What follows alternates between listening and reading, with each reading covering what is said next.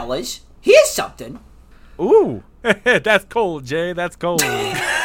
You're crazy, Jay. That's crazy.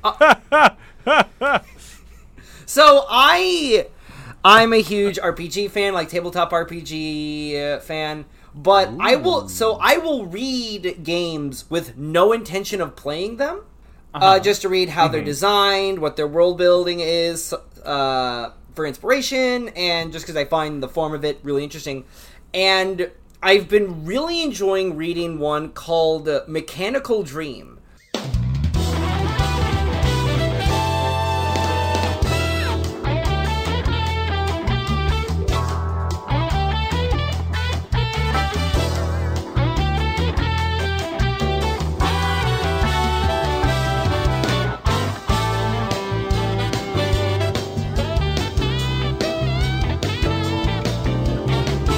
Which Mechanical is incredibly richly realized. It's so creative in its scope and its ambition, and it seems unplayable. Oh, okay. You're really selling me. There is so much buy-in. You have to assert just to not even to start playing your character, but just have a sense of how the world works. Like, you have to explain gravity and heliocentrism in your D&D campaign before you even start to talk about dragons. Because oh my god, boys, the sun works on a pendulum. It doesn't. This is on the 5th page. It has to explain the sun doesn't go in a circle around the planet. It is on 180-degree arc, just going back and forth. Interesting. And that's the start. Depending on where the sun is on the pendulum is whether it's nighttime or not. Right. But there's day, there's night, then there's the dream, which is a psychic state. Oh my god. Yeah, and there's no planet, there's no dirt anywhere, not really, because everything is trees. Everything, all the cities and metropolises and villages are all just on different interconnecting branches of giant trees. This is a game that if someone was like, hey, Vern, you want to play this? And they started explaining the rules to me, I would start crying. Oh, I haven't even Vern, I haven't even gotten to the orpeez. The orpeez. Tell us about the orpeez. So orpeez are fruit that live underground. There's no soil anywhere because there's trees, but there is an underground. Excuse me, Justin. The fruit lives underground. It's where you get it. It's grown underground. Yes. I thought we were talking about a sort of a way a child would explain that potatoes live underground. Right. Yeah, they grow. The orpee grow underground, and you have to eat them to live. And the book says no one knows why. You just have to eat a fruit every couple days, or you die. Okay. And there's only one group of people who know how to grow and harvest them. So you can't go around and do cool adventure stuff because you have to worry about your orpee supply. Oh my god. So there's you have to a kind of base management thing. Yes. Where you can't venture too far out away from this resource that you need to stay alive. Right. And stay alive. And you can't scavenge for food because you also have to scavenge for orpeez. And you need to understand, you got to scavenge for orpeez, dude. I'm always saying this. You got to go to your orpee guy to get your orpee fruit because only a very select group of people know how to do it. And then there's the E-flow, which also no one understands. The E-flow? The E-flow. The E-flow. Like if Flo from Progressive became an E-girl. To quote, E-flow, most people do not understand what E-flow is or how it keeps them alive. Rather, the masses believe that orpee is the source of their survival. E-flow exists everywhere, but in such small quantities that it is practically impossible to detect. Oh, I'm fucking bleeding out of my ears. What's the name of this game again? Mechanical Dream. And it's a tabletop, yes. so it's like you would play it like you would play a D&D. Yeah, it's D&D, but there's no elves, there's no dwarves, there's no dragons. There's like fish people, there's like mole people, there's like one group of people whose whole thing is they just hurt all the time. And that's just kind of all the Is it Vern Tooley? Hold on. It's a community of old people. It's just... Okay, childhood. Okay, so they're called the NAF. The NAF. For some inexplicable reason, the E-flow traveling through a NAF's body is extremely painful. From all reports, it feels as though razor blades are slashing them from the inside. Oh, no. NAF children spend their first few years of life unable to control, fight, or monitor their pain in any way. Oh my god. This is just... So is this is like playing the RPG on hard mode. This is like the fucking Dark Souls class where you just spawn in your underwear and you have no magic or whatever. No, except if you do, it's not just you spawn in your underwear. It's that also for the first hour of the game, someone is just smashing you in the nuts every 60 seconds. Like you're just getting a crotch shot every minute.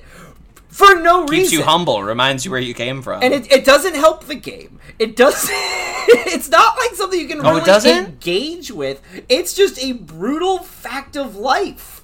Is this like... So this seems like it's a... Like it's a game for people who like really love this. Like, yes. This is when D&D don't hit and you need that black tar shit. Oh, exactly. Yeah. Like when Bobby Fischer stopped playing chess because he thought it was too easy. Mm-hmm. Yeah. Gotcha. When you need the that fix and you just can't get it from rolling up another druid. You need to roll up the guy who gets his nuts smashed in the starting area. It's a table, so like you just buy the like the book. Yes. To like you just buy the book to play it and gotcha. But, like, the writing of it is very good. Like, it is, like, really engaging. And I'm texting you guys some pictures. The art design for it is excellent. Just this, like, surreal, alien, like, fantasy-scape. I will say, like...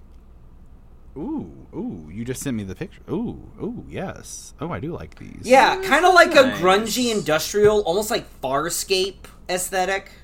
Yeah. I will say, like... I like that dog. Mm-hmm. I'm not super into games like this, but I do think that whole, like, plot element of, like, the sun being on a pendulum is very fascinating. Mm-hmm. I think that's a very fascinating concept. Yeah, like, that's... like that's the thing about like fantasy games or like really about RPGs, stuff like that, is when you fuck around with not just like politics or like you find intelligent species, but with like the basic functioning of like matter, like like fucking around with like physics in a very like material way. It becomes a lot. Like, in this game, a day is about 20 hours long. Like, the sun is in the sky for about 20 hours. So, you just have to navigate these very real changes to how things work. Like, you can't say, oh, that'll take me an hour, or we can do that in a day. Because you have to change how time works. Like, how your character, how people perceive time.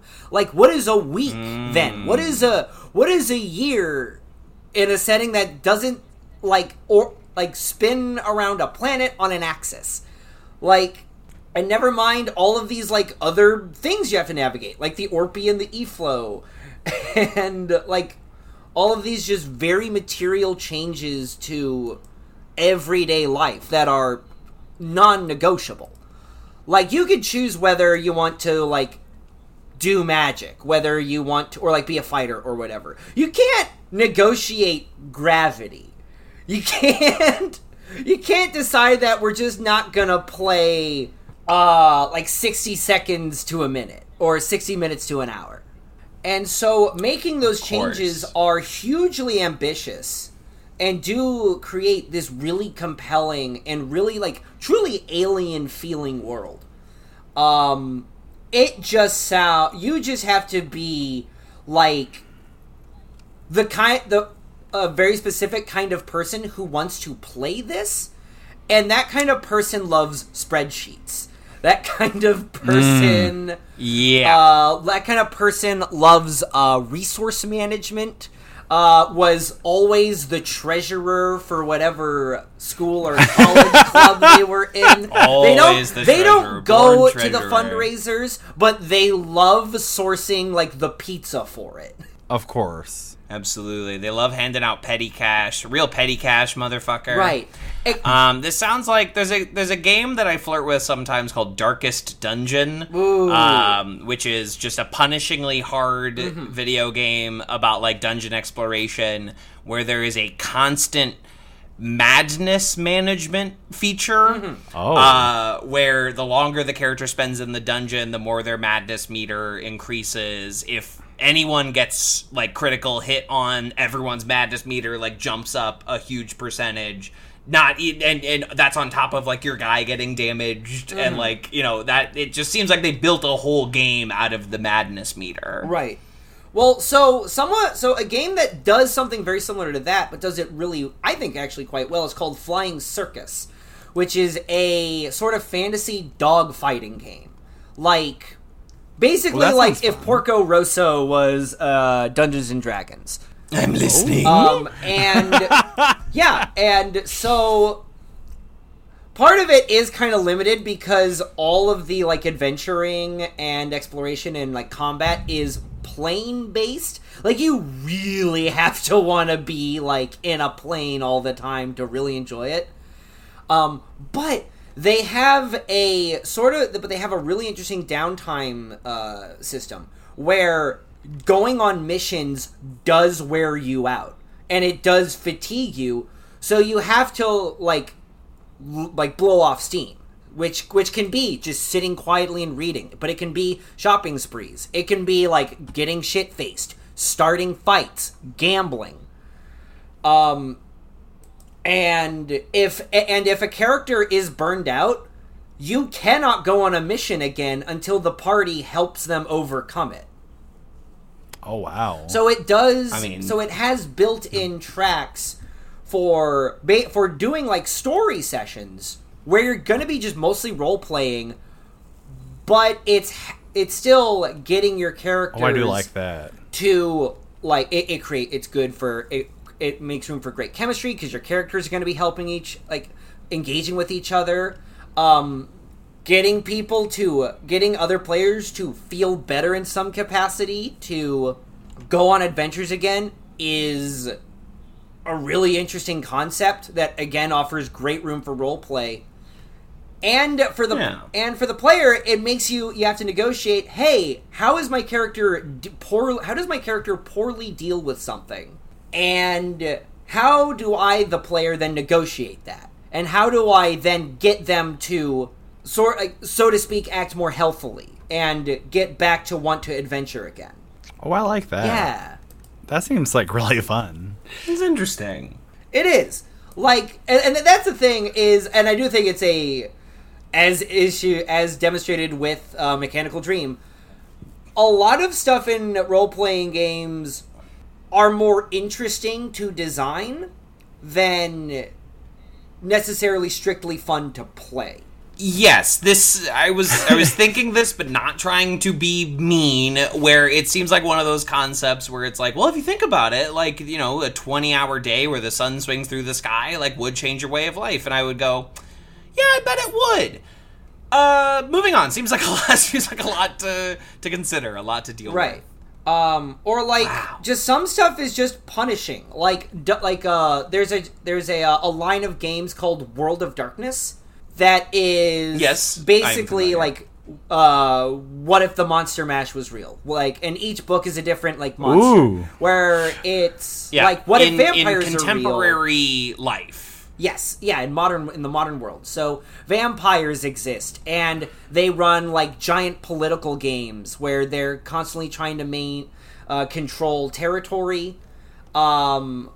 and maintain their own weird hierarchies of vampires while also trying to remain hidden. Werewolves are all about patrolling and maintaining the balance between the human and the spirit worlds.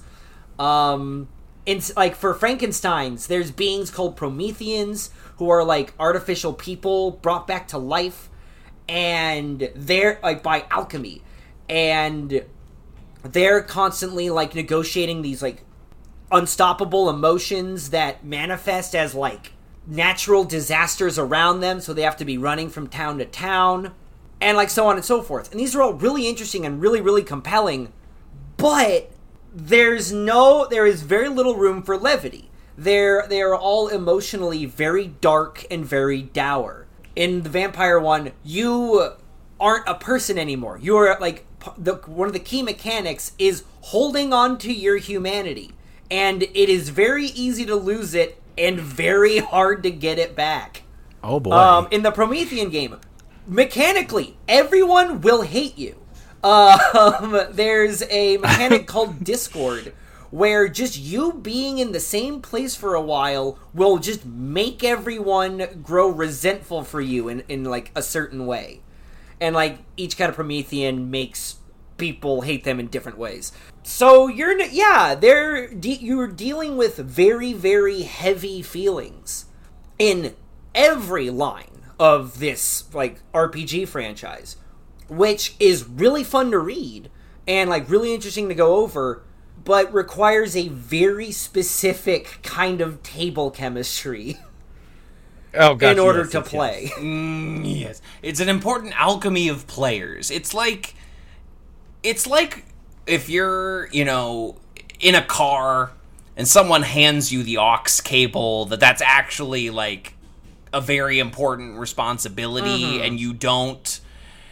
I love musicals, but I don't play show tunes in a car of people who I don't think are going to be susceptible to this. Like, you don't break this game out for just anybody. You got to be in the exact right company of people to bust out this game. Certified freaks only. Good thing we're a bunch of freaks. Good thing we're a bunch of nasty freaks. Yeah. So instead of filming something in September, we're just going to play this game, actually. Yes, I think we're just going to play like a nice long campaign of this game. What we'll do is we'll shoot and stream an actual play of us trying to learn how to play this game. Yeah. Perfect. It's going to be good. It's going to be good. Everyone's going to love watching us scroll through the same PDF. I'm like, what the fuck? So I gotta do this? It honestly seems like I would want a virtual DM for this, where like the rules were just so clear and apparent to me, as opposed to like trying to navigate it in a tabletop sense. Almost like it'd be better as a video game than as a tabletop game. I think so. Yes, video games which are famous for like, you can play games where you have like a food management meter and like a sleep meter, and it's like, oh, you haven't had any fruit. Here's the quest notification. You got to eat fruit in the next 5 hours. Or you can do that, but then that's like the focus of the game. Like there's a game, I think it's called Red Flesh, that is explicitly an economic horror game. Where it's the zombie apocalypse, but all of it is centered around making and spending money. Because the only way to make money the best way to make money is by killing zombies, but that puts you at risk of infection, and infection is slow. Of course. It's not immediate, but care is expensive. So it's all about negotiating, like, what are you willing to do to make money to keep yourself alive in this zombie apocalypse setting. It's amazing what people can do with their time. Yeah.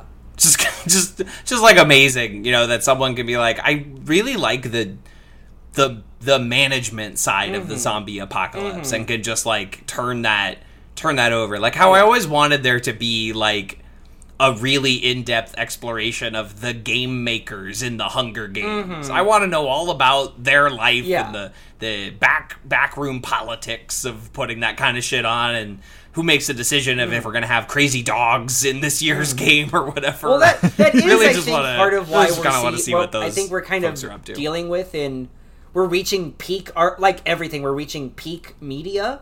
So, like, there are games where it's just you run a store, or you run like a bed and breakfast.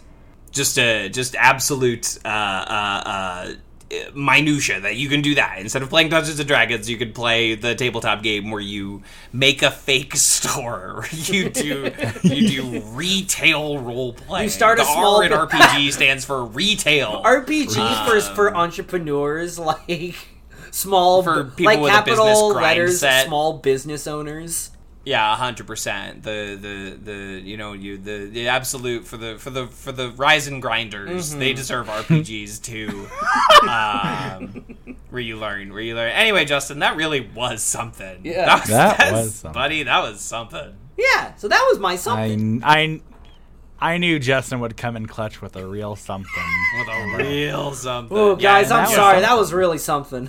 Vern brings in like an indie band, and I bring in a beloved one of classic video games RPG of all time, and Justin comes in with something that only Justin knows about. Justin actually created this game. It's that's also like 90% of my media diet. Exactly. It's like, no, Justin would be like, I actually follow this YouTuber who is like a monarchist, and I want to tell you about this guy who just loves the king. That'll be the We're next one. We're supposed to be. To me, this show is talking about media that's part of our personality that we don't get to talk about on Movies for Babies. And, absolutely. I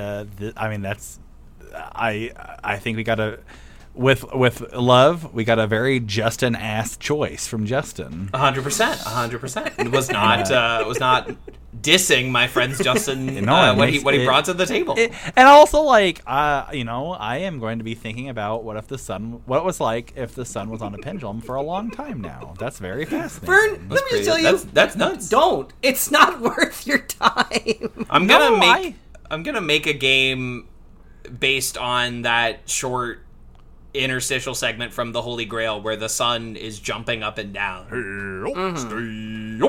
What if that was happening? That world would be crazy. Well, no, it's just, like, as someone who considers himself to be a storyteller, it is interesting to think about, like, all the stories I think about, all the character bits that we come up with, all this stuff. It's always in a world with our existing weather system. I never contemplate, like, a story of, like, what if this happened? And it's like stuff like that is very fascinating. Well, that's why you got to read Discworld, Vern. It's basically that as like a constant background gag. That's something. That's something. And that was something.